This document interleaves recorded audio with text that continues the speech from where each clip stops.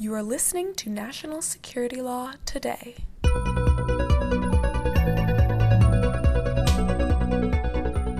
Welcome back to National Security Law Today, the official podcast for the ABA Standing Committee on Law and National Security. I'm here with my co-hostess with the mostest, Lisa. Well, hello, madam. It is good to see you again. Pretty and pink as you are when it is heat index 100 degrees here in Washington, D.C., where it is terrible. I am very excited because we have a super fun person who I also know to be a prince of a guy on today. So I'm jazzed about that. I'm very excited about it too. You and I are both moms to middle schoolers. So I know you've brushed up on your Greek mythology as I have, and it'll come in handy for today's podcast, in which we'll discuss what Centaur should be thinking when they think about artificial intelligence. Yes. Well, I had to ask my 11-year-old to go back over what a Centaur even was with me. And he became irritated because he wants to supply an enormous number of details. But I am intrigued. And we're here with Judge Jamie Baker, the author of The Centaur's Dilemma, National Security Law for the Coming AI Revolution.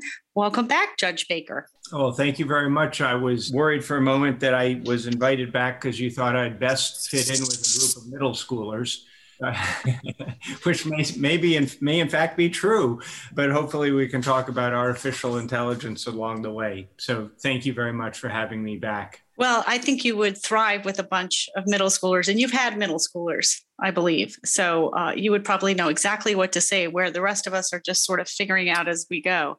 But many in our audience probably know that Judge Baker is one of the national security law's really nationally recognized experts.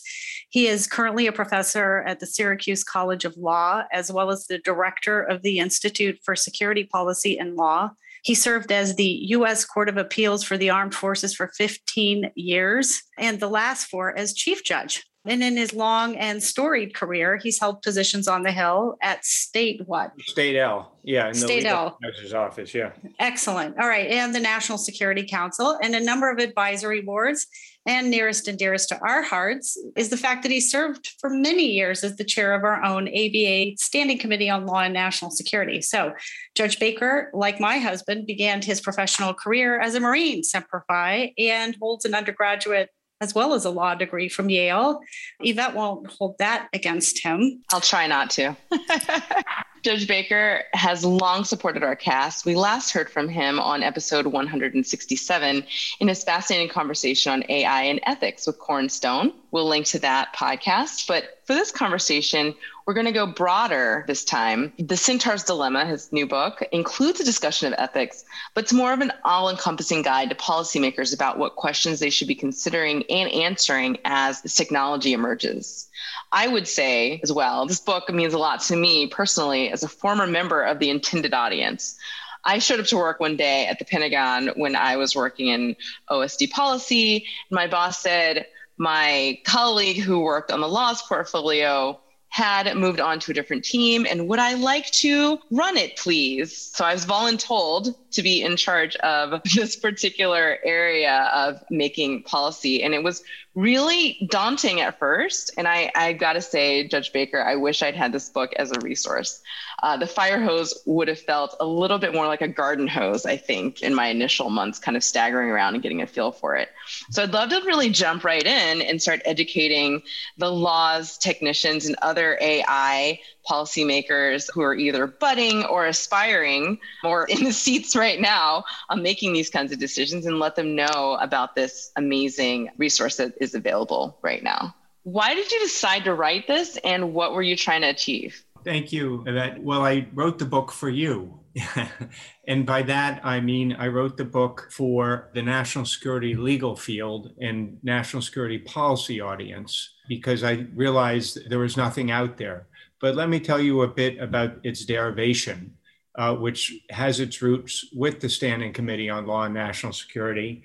And I'll give you both my tactical answer to your question and my strategic answer. The tactical answer is that I invited Jason Matheny, the wonderful former director of IARPA, the Intelligence Advanced Research Project Activity, and he was now a deputy director of the Office of Science, Technology, and Policy.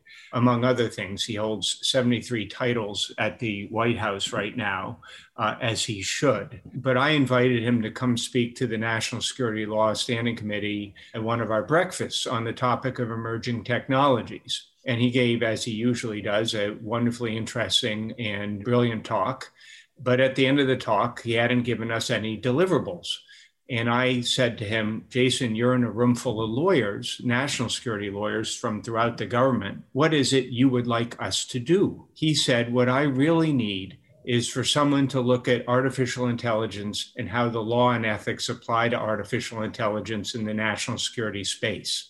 And I said, okay, well, I can help you find that person. Why don't I poll and see if we can find someone and get them to work on this? 2 weeks later, I get a call from Jason, and he said, can I meet you for coffee? And I said, sure, of course. And he said, I've got great news. I found the person I want to study AI and national security law. And I was like, that's awesome. I don't have to do that now. And so I meet him, and we're having coffee, we're talking, and nothing's happening. I'm like, this is sort of odd. So finally I said, Jason, who did you find? And he said, I found you. You're going to do the study of artificial intelligence and national security law and ethics. As you know, I said to him, I said, Jason, I can't even spell AI. And he said, can you spell Wikipedia? And I said, whatever. I wouldn't, as a judge, I wouldn't admit that I'd ever been on Wikipedia, but that's how I started looking at AI. Now, that's the tactical reason. That's the immediate cause. But the real cause was, I think, one of our duties as members of the Standing Committee, and one of our duties, in my case, of being a slightly older member of the national security law community, it's my duty to pass on to the next generation and the one after everything I can to help them meet the national security challenges of tomorrow. So what I do, and I do this every day, I contemplate what is it national security lawyers will need to know 5 years from now, 10 years from now, and so on. And the topic I kept on coming up with was emerging technologies, and in particular, artificial intelligence and synthetic biology and its offshoots. When Jason asked me to do this, he was talking to someone who wanted to serve a greater good by helping the next generation out, by telling them what I thought it was they ought to know. And that's what this book is, right? This is an effort to write down in one place everything I think a national security law generalist and everything a national security law policy generalist ought to know about artificial intelligence, so they can join the policy debate, the legal debate, the ethical debate about how we regulate this particular tool. You raised the issue of having looked at Wikipedia. I presume you do. So, of course, let's talk about what the definition is of AI, because, as you know, definitions matter in the law quite a bit. I hope that's an easy question. Consider that a softball. Underhand, right there. You've got it. So yes and no. I hope by now I have a definition of artificial intelligence, right? It'd be awkward to write a book about something you haven't figured out what it's about. When I started, I found that everybody has a different definition of artificial intelligence. And one reason it's hard to contemplate how we approach this topic and regulate it, some of the time when people are talking about it, they're talking about very different things. If you're talking to Nick Bostrom, you're talking about one thing. If you're talking about to Bob Work, you're talking about another thing, and so on. The definition I came upon that I like the most, which is not to say it captures all facets of artificial intelligence, but I found it to be the most useful, is the one that the National Security Commission on Artificial Intelligence used. AI is not a single piece of hardware or software, but rather a constellation of technologies that give a computer system the ability to solve problems and to perform tasks that would otherwise require human intelligence. So here's a couple of things I like about that definition. It tells us it's a constellation of technologies. It's a lot of different things, and not just one thing. So when we seek to regulate or use AI more thoughtfully, we need to be addressing that constellation of technologies, and not just software, not just algorithms, not just data, not just computational power, all of the above. I also like the fact that the definition doesn't say AI is human intelligence. It says that it is the capacity to perform tasks and solve problems that would otherwise require human intelligence. So the AI is doing it in a manner different than humans, although many of the AI metaphors seek to capture notions of how brains work and things like that with neural networks. But computers are doing something different than human brains when they are doing things that would otherwise require human intelligence. And so that's one of the things I like about the definition as well. I think we should probably leave it there for the moment. At least we know what we think we're talking about together. But artificial intelligence is a constellation of technologies. So I think here's also a place where I should throw out a couple more terms of art that are commonly used and have different definitions, but there's some core aspects of everybody's definitions. When we talk about artificial intelligence today, generally people are talking about what is known as narrow artificial intelligence, which is a computer system that is trained or able to perform a singular task at optimal or near optimal capacities. Nick Bostrom famously presented the world with the so-called paperclip optimizer. And the idea behind the paperclip optimizer was that it was really good at making paper clips, right? A singular task. Now he uses the paperclip optimizer to go down and explain a potential existential threat from AI that we'll get to in a moment. That's an example of narrow AI at the moment, which is it can perform a singular task. AI that helps drive a driverless vehicle is good at driverless vehicles, but isn't great at breaking codes or doing shopping algorithms, right? So the next category of artificial intelligence is known as artificial general intelligence, or AGI. And this is a notional moment in time when AI is capable of performing multiple tasks, not just one task, and moving fluidly from one task to another, rewriting its code, doing things to become better at what it's doing. One of the questions here is, does that mean better than humans in all categories, or just fluid and being able to move from point to point? And then there's a third category of artificial intelligence that some people talk about and some people don't. This tends to be the science fiction folks tend to focus on this, as do the AI philosophers, in which category one might put Nick Bostrom or James Barrett, or dare I say Elon Musk, or Stephen Hawking. And that is this notion of superintelligence. And this is a notional moment in time when artificial intelligence in the machines that the AI informs and empowers are smarter than humans and more capable than humans.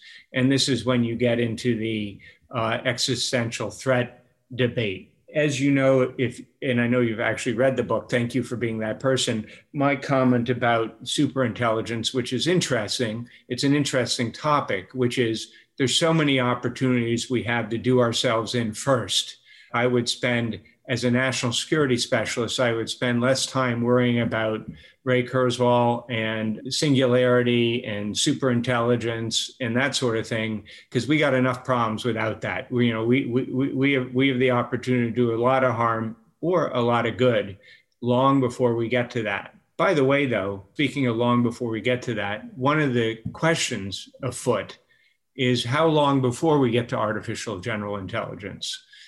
Will we get there, and how long? A group of different organizations a couple of years ago did a poll, and in the book I explained how they did the poll and that kind of thing. So it will stipulate for our conversation that it was a meaningfully conducted poll of computer scientists and specialists from around the world.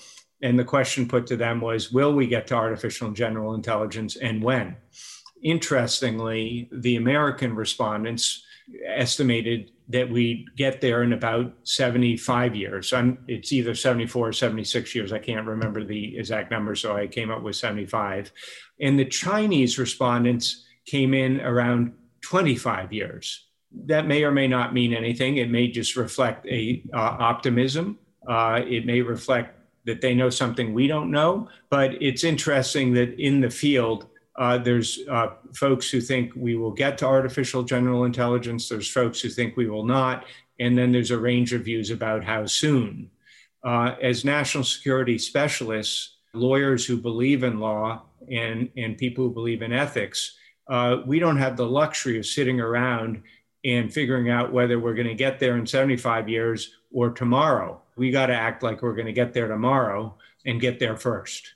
Let's dig in a little bit more deeply, because that's what this book does, right? The first part of the book really sets up the problem set, right? And goes into great detail about some of the challenges that AI policymakers, technicians, and everybody kind of encounters. Can you just kind of talk about some of these applications specifically? I mean, it was really exciting reading these passages about the different things that AI can be used for, not just, suggestions in what more I should be watching on YouTube or what more stuff I should be buying off of Amazon. Like, what are some of there over and over, you hear this very exciting language about how this is going to be as transformational as aerospace or as airplanes or the telephone. Can you just talk about some of the things that people are conjuring up?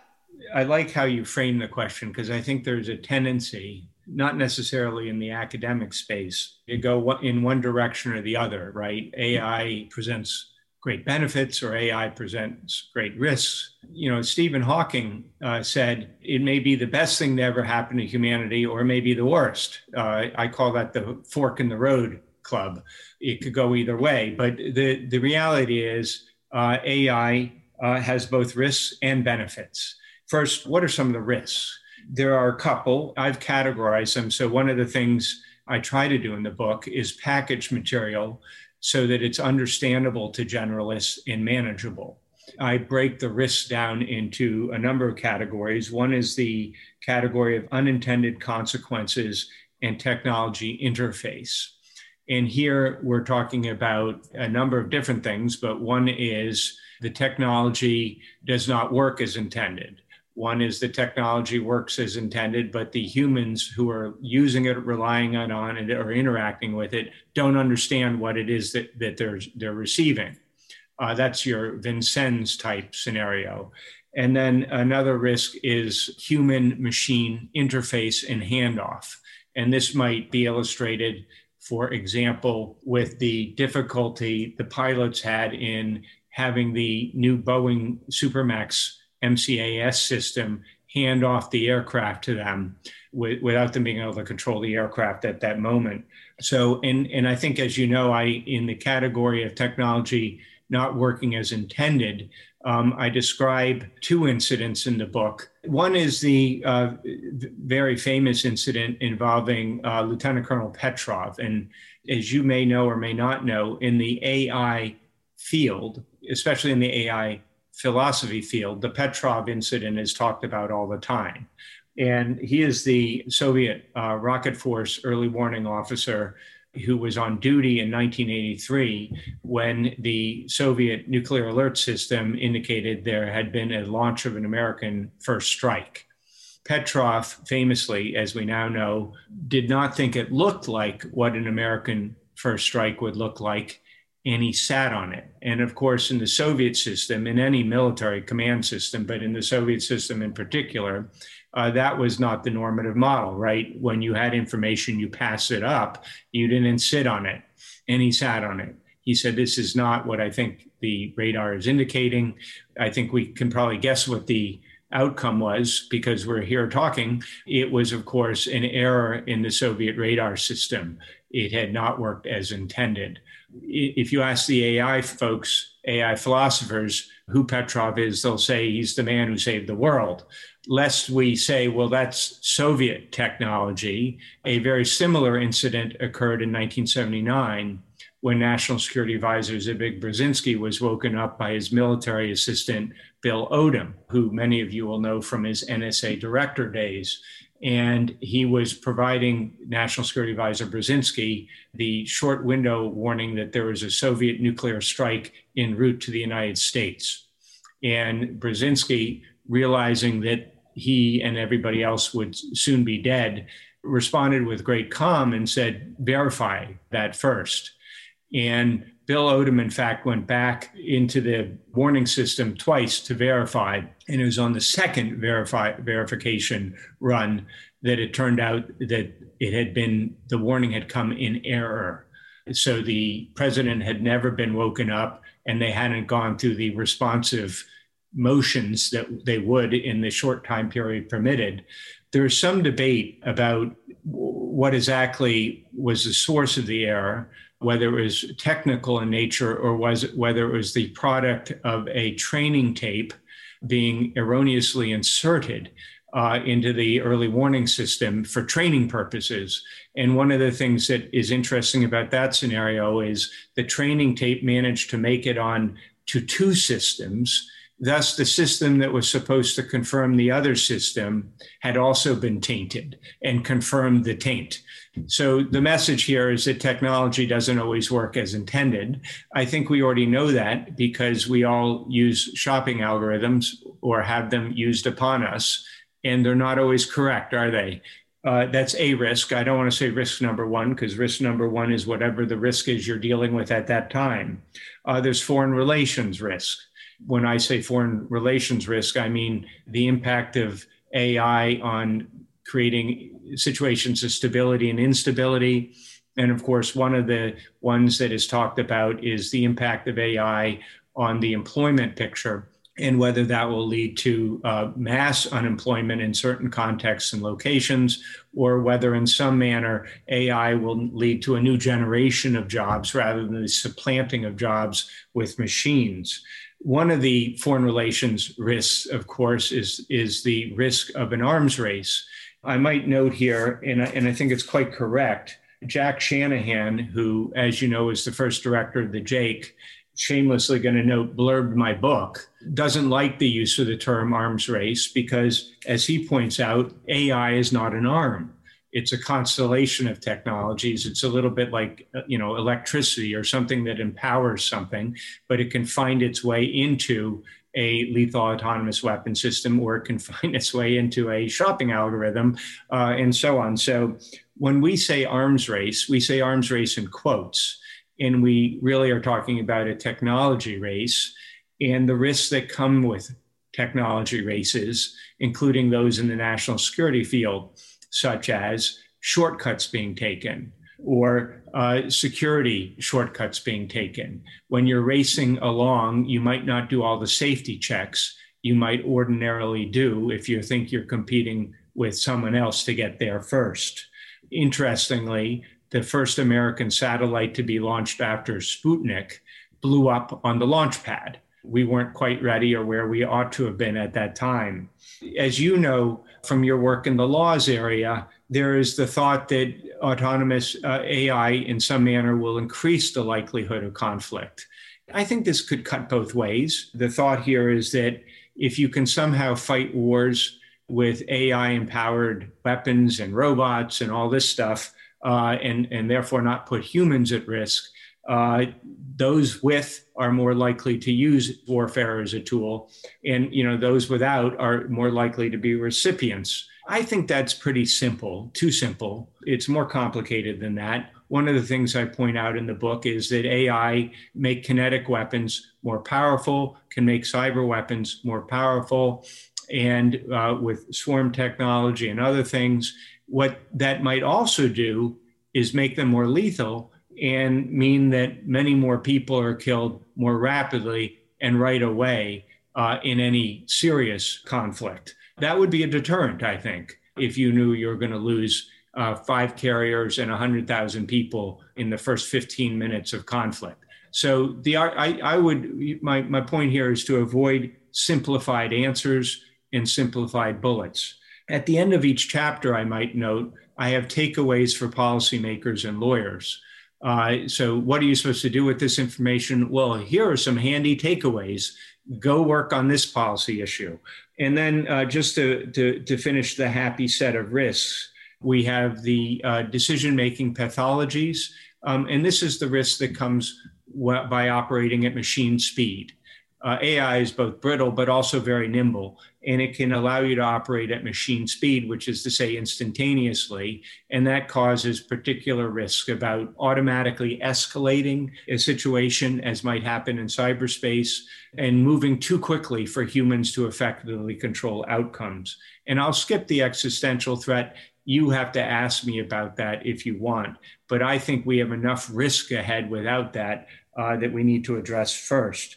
Benefits. Let's not forget the benefits. And these aren't just the benefits that we might encounter with an Amazon shopping algorithm or our next Google search. Two areas, of course, are in the area of medical diagnosis and treatment and vehicles, driverless vehicles. Whatever your view about driverless vehicles might be, one thing driverless vehicles can do, if we get to a place where they are safe, functional, and so on, is they can be run in a very environmental way. If you care about climate change, you might want to read up on how autonomous vehicles can lead to better use of traffic, better use of transport, more fuel efficiency, and so on, things like that. It's not, don't just think of driverless vehicles as I can read a book while driving. It might have enormous societal impact, much of it beneficial, if it works as intended. Medical, I use an example in the book of how we all know these stories already. We read them in the newspaper, in the media, and so on, that certain AI algorithms are better than humans at detecting certain kinds of tumors. The example I found that was quite useful that I used in the book was I used the example of diabetic retinopathy, which is a form of blindness. And in India, turns out there's 70 million people or so who are diabetic. And that means 70 million people who are potentially at risk of going blind. It turns out there are not as many ophthalmologists in India as there are people who are at risk. There are about 11 ophthalmologists for every 1 million people. Diabetic retinopathy is something that is easily treated if identified before it has onset, before you go blind. Easily identified as something that needs to be treated based on the pattern in the back of the eye. But it turns out that AI is perfectly suited. This is exactly what it is good at in many cases, pattern recognition, identification, breaking down images into finite pieces in ways that humans cannot do, and doing it instantaneously, and then comparing those images to databases instantaneously to say, what does this picture look like? Does it look like a tumor or potential blindness, or does it look like something else, like a healthy eye?